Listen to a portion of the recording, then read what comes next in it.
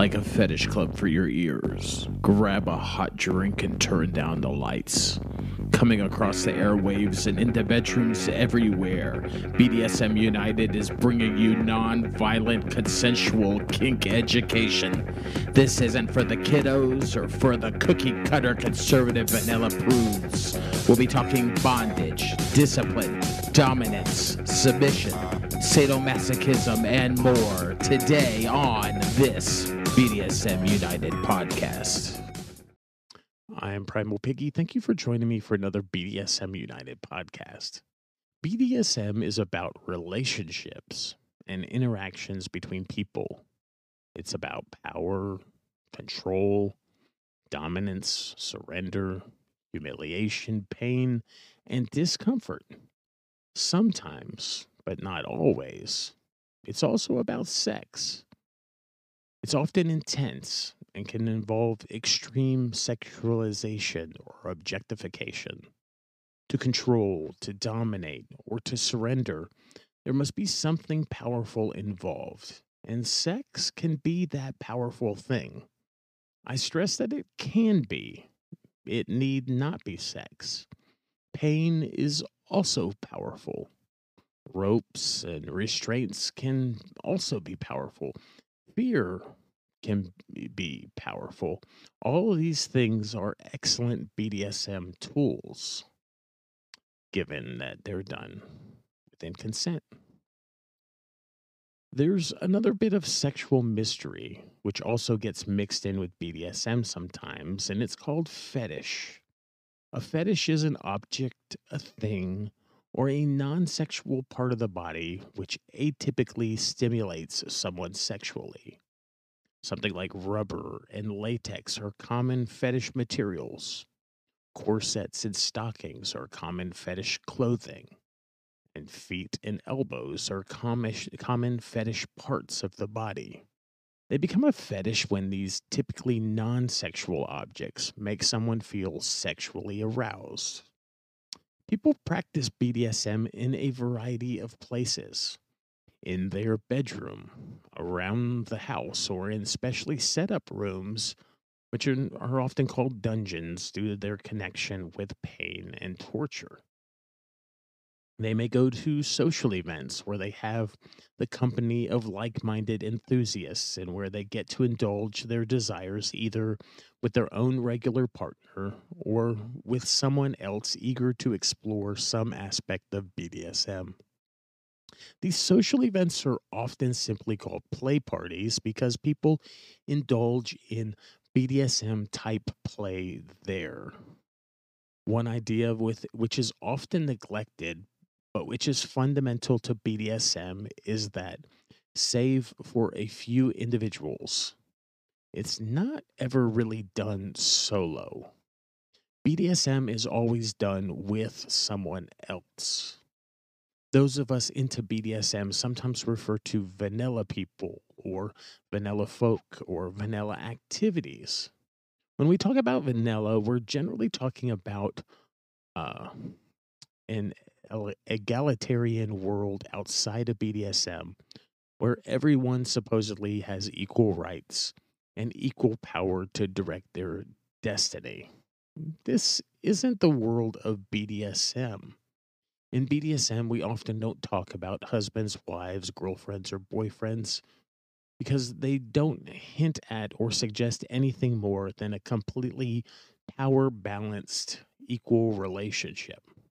In BDSM, we instead talk about tops, bottoms, or masters, slaves, dominants, and submissives. These names of roles or identities have built into them a distinct idea of who is in charge, or who directs, who decides, who gives, who follows, who receives, who submits.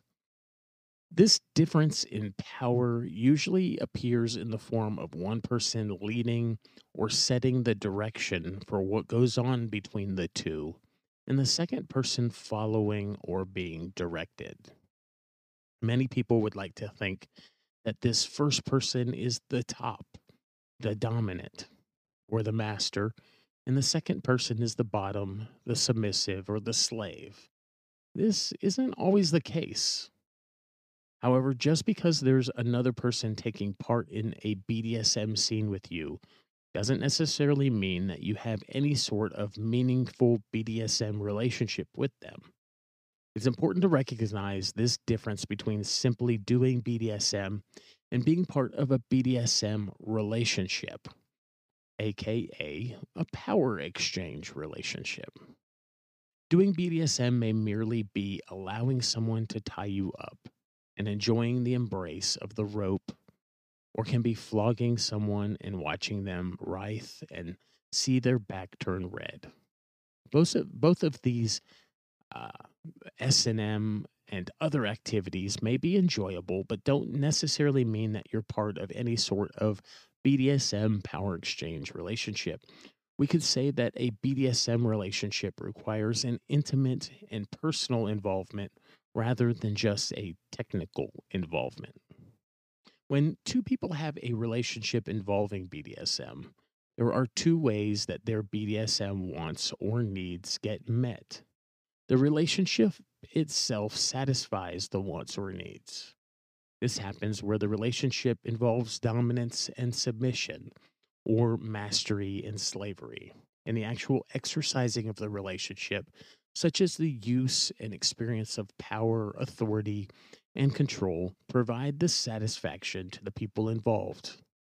The relationship provides a context in which wants or needs are explored and satisfied.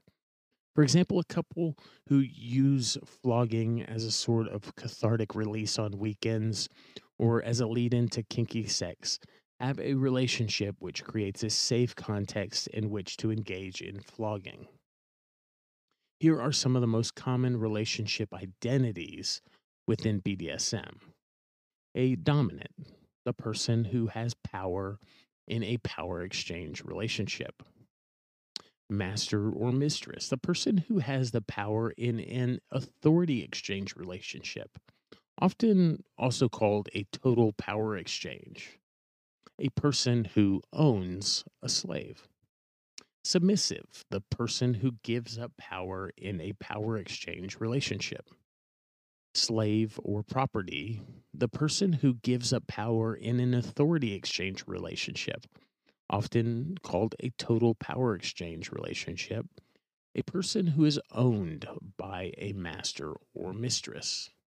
A switch, a person who is capable of dominant and submissive identities.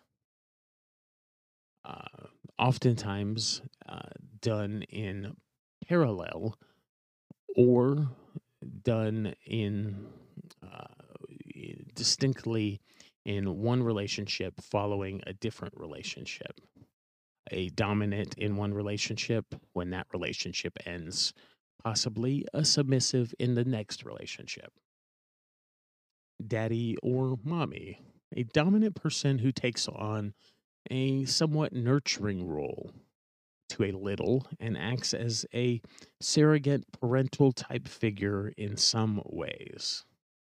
Little, a submissive adult person who takes on the characteristics of a child or a childlike personality and or regresses to a more childlike state during BDSM play or at other times. Protector or mentor, a trusted person who offers advice on various BDSM topics, who's not sexually involved with the mentee.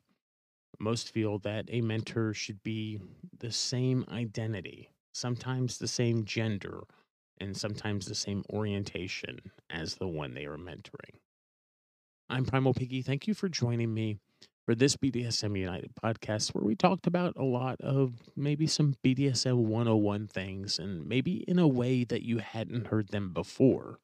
We oftentimes present similar subjects back to back over time because we provide or help provide the educational needs of a wide scope of people, a wide variety of people. And maybe you heard something today in a way you hadn't heard it before, and maybe today it clicked for you.